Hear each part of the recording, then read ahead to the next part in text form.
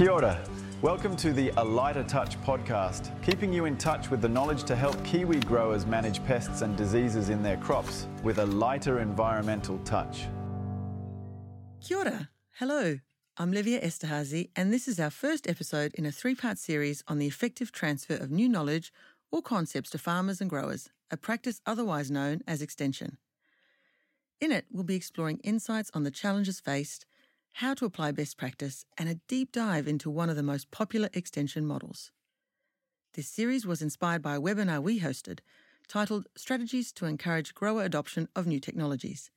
The recording is linked in the podcast notes if you want to check it out. We designed the webinar for agronomists, researchers, and advisors, essentially anyone whose work involves the transfer of new knowledge or concepts to growers. The webinar featured 4 extension experts who we'll be introducing throughout the 3 episodes of this podcast. The first of our experts we'll hear from is Denise Bussell, Principal at Scarlatti, who has years of experience managing agricultural knowledge transfer projects here in Aotearoa, New Zealand and in Australia. So let's start with our first question. Extension. What is it? Extension is a tool for facilitating change on farm, on orchard, amongst landowners, whoever it is that you're working with. The role of extension is to accelerate adoption by reducing the time and effort farmers must invest in learning. If you work in the industry, you'll know that while this definition is simple, it's actually really tricky to apply.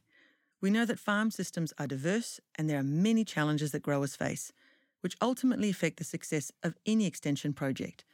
Another of our webinar experts, Dr. Jeff Kane, Senior Researcher at Manaaki Whenua Landcare Research, talks us through some of these challenges. Introducing a new technology or practice into a farm system is risky because systems are complex. So adopting a technology or changing a management practice, adopting an innovation, is highly engaging for growers because change creates, to some degree, risks in terms of income, lifestyle, social and experiential feelings. This means growers will devote a lot of time and effort to predicting the consequences of adopting a technology or changing a management practice. What that implies is that there is usually a very good reason why a grower does not adopt an innovation that apparently will generate obvious benefits. So understanding the individual grower and their farm system is critical to the extension approach. But that still doesn't solve the challenge that agronomists and extensionists often face, which is how to help the grower get past the initial barrier of trialling a new crop management method, whether that's in dealing with issues like herbicide resistance or pest pressure. Dr. Trevor James, Senior Scientist at Ag Research, who was also one of our webinar experts, gives us a really nice way to think about this when he discusses how to approach changing farm practices around weed management. Probably the first thing is to get rid of the idea that this is a huge problem, but it is a solvable problem. And the behaviour change that we would be looking at them needing to make doesn't necessarily need to be a big one. But it does need, a little bit of education and the acceptance of a few more ideas. For some things, it might be an initial outlay with equipment. It's interesting that in my career, this equipment was largely there when I started, but I saw the shift away from cultural methods into herbicide control of weeds to the point where that was exclusive. And, this equipment might still be there rusting away in a corner. But now we've gone the full cycle, as I say, in my career. And so it shouldn't be too hard. They were controlling weeds without herbicides when I started, and we just need to get back there. So it's kind of that shift. Things have changed and intensification has increased, but they're not problems that are insurmountable. That's my opinion. We absolutely agree, Trevor. So now that we've defined extension and understand a little more about the complexity that growers face, we're going to take a look at the steps you can take to ensure it'll be successful. According to Denise, there are 4 key steps to any successful extension project. Step number 1 is understand the change required. This lays the foundation for the extension work ahead. It can be used to rationalise the expenditure required, determine the extension project plan, and evaluate your efforts. Without a clear and documented understanding of the change required, it is easy to jump ahead into planning your extension activities and events. And whether you've got only a little bit of resource or a lot, we'd like to share a framework that Denise uses to reverse engineer your extension project goals. The framework is called Bennett's hierarchy. It looks like a ladder and it describes the 7 levels of change required for extension. At the top of the ladder is the impact you'd like your extension program to have. As you descend the ladder, each level describes the steps needed to achieve your desired impact. So let's listen to Denise as she talks about starting at the top of Bennett's hierarchy and working through the question it asks in each of the descending steps. What's the big picture outcome of the change we're really looking for? Therefore, what needs to be in place, what practice change needs to be in place for that to happen? Then it says, okay, if you've got what practice changes are needed, well then what CASA change? And by CASA, what we mean is what knowledge, attitude, skills, and aspirational change might need to be in place for that practice change to happen for you then to get your outcomes. Moving down the ladder, if you've got CASA change in place, what reactions are needed? So that's level 4. To get reactions, then you need people. So who are the people? That kind of talks to the next part of what we need to work through. Then what activities and the inputs. But it's really thinking about that top half of that framework that helps us unpack what we're really talking about, because we can often kind of be like, oh, we need to get everyone adopting integrated weed management. We need to understand integrated pest management, but we actually often need to break it down to specific things like mite management, like downy mildew management. So actually being quite specific rather than keeping it at that general, to be able to understand the change we're looking for. There's a lot in there, and we've got another episode that explains Bennett's hierarchy in more detail with questions for you to work through. You can find the link to that episode and a visual resource of Bennett's hierarchy in the podcast notes. But to Denise's point, the key to this step is being very specific about the big picture impact your extension program is enabling. The second step to ensuring a successful extension program is to define your target audience. This is one of the more complex and critical steps, and we've heard earlier from Jeff, there are many factors which influence whether a grower chooses to adopt a new technology or practice. Your extension audience should include growers in the best position to make your desired changes on their farm. These are the early adopters, for whom the extension makes perfect sense. One of the questions we explored during the webinar was whether targeting early adopters is like preaching to the converted. Denise makes it clear that this is actually a key part of extension.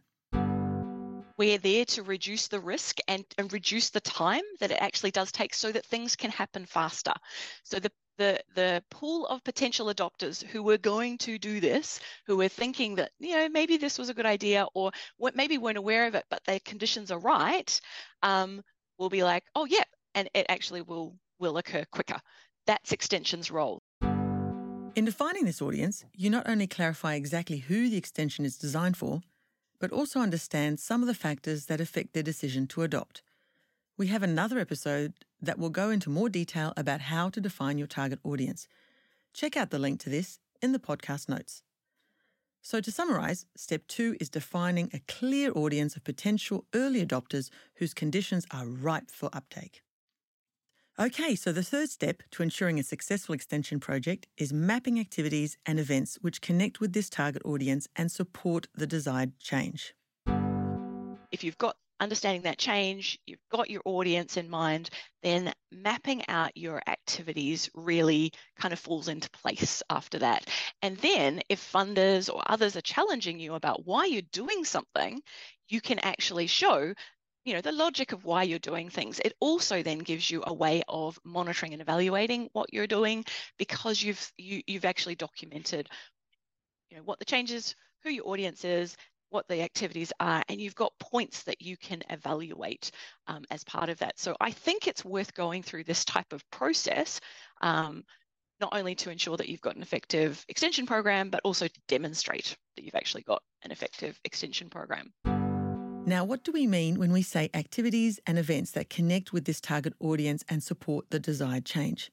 Trevor shares some of the activities and events used as part of a 5-year program of work with arable farmers and grape growers to minimise herbicide resistance in New Zealand. So these are field days, group meetings, seminars, webinars, whatever, to spread the word and to encourage growers and farmers and everybody to get on board with this. It's a way of getting the results across. But then there was the personal touch as well. Is it farmer feedback letters, so that every farmer that we did a survey on got a personal letter of the results for their property. So this was a letter advising them of what we found, whether they had resistance or not resistance. And some of them, we had looked at their herbicide use programs, and we gave them a little bit of advice as well as to what they could do to avoid getting herbicide resistance if they didn't have it, or what they could do to minimize the impact of what they have got. Here's Denise with another layer, the value of grower involvement. I also think that anything you can do, that encourages that peer-to-peer learning and hearing from other growers is going to be incredibly invaluable in that, because we are not going to know all the answers. We aren't going to know all of the different ways that, what could happen. It's that learning from people, other farmers and other growers who understand that context and who understand intimately what works and what doesn't work. That's gold, and anything you can do to help promote that will also have some nice spin-offs in terms of mental health and well-being, because you're getting that social interaction as well. Those are some examples of activities. Then there's choosing the right delivery method or methods. Often we are driven towards digital media. This suits some but not others. So how do you go about finding the right mix? Denise shares her thoughts. You've thought about who you're trying to target, what the change is that you're requiring, and when you're then putting out a social media campaign, or you're doing some social media resource or online resources, there's actually some monitoring that's in behind that, so that you're going, that didn't go off as much as I thought. Okay, was that the wrong timing? Was it actually the wrong audience? I didn't signal what we were actually selling, well enough, so that you can actually assess that. So I think monitoring and evaluation just has to be in the mix if you're gonna do it, because you're never going to get it right first timers. I think you can't expect to get it spot on. I also come back to Frank Van Clay's the best extension method is multiple extension methods. Frank Van Clay is from Australia originally, written extensively, done heaps of research in this extension space, and that's his line. Best extension method is multiple extension methods. So there's no silver bullets. So mapping your extension activities and events is directly linked to the first 2 steps, understanding the change and defining your target audience. From there, you can decide the right mix of delivery methods. The last step, which is interconnected with each of the steps we've mentioned previously, is to monitor and evaluate your efforts. According to Denise, current extension practice often doesn't include monitoring and evaluating. This is a huge missed opportunity. As Denise mentioned in the previous audio cut, monitoring and evaluation can help you identify what's working in your extension program and what's not.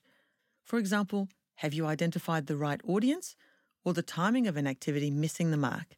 So, what does best practice look like? The short answer is, decide to monitor and evaluate before you start the project. Put together a plan, identify key questions, and start working out how you'll gather that data.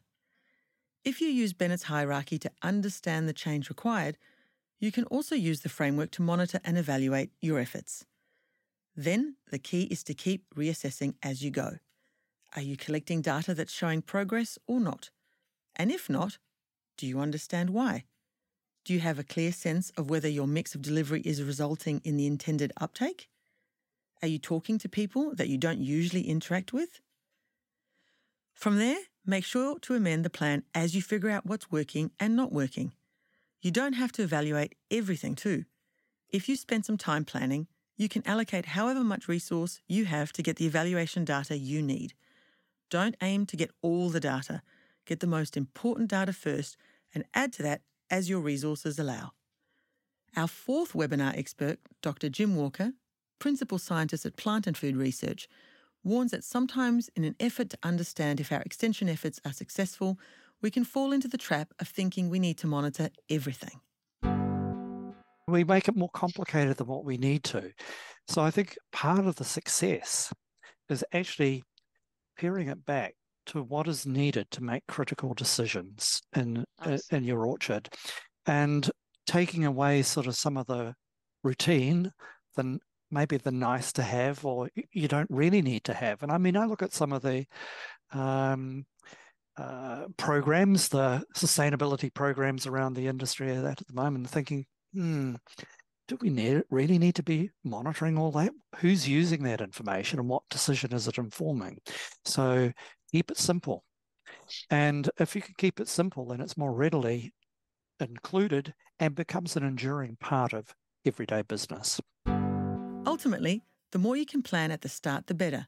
It is still possible to learn from an extension project that is kicked off without a monitoring and evaluation plan in place, but it's easier if you start early. So that's it. 4 key steps to a successful extension project. Understand the change required. Define your target audience. Map the activities and events. And finally, monitor and evaluate your efforts. We have some excellent resources linked in the podcast notes that are worth checking out too. The first is a collection of extension resources published by Enablers of Change. This includes a great video where Denise and her colleague, John James, explain Bennett's hierarchy, as well as participatory action learning, information integration theory, and how framing messages can help us achieve greater change. We'd also recommend having a look at the Rural Extension Innovation Systems Journal. They publish high-quality articles on extension research and practice relevant to New Zealand, Australia, and the broader Australasia-Pacific region. These articles are mostly focused on the extension aspects of agribusiness systems and natural resource systems. Thank you so much for listening to our very first episode of the podcast, and we look forward to welcoming you back for the next one. I'm Livia Esterhazy, and this has been the A Lighter Touch podcast, where we are sowing the seeds and growing our knowledge base for a sustainable future. Mā te wā.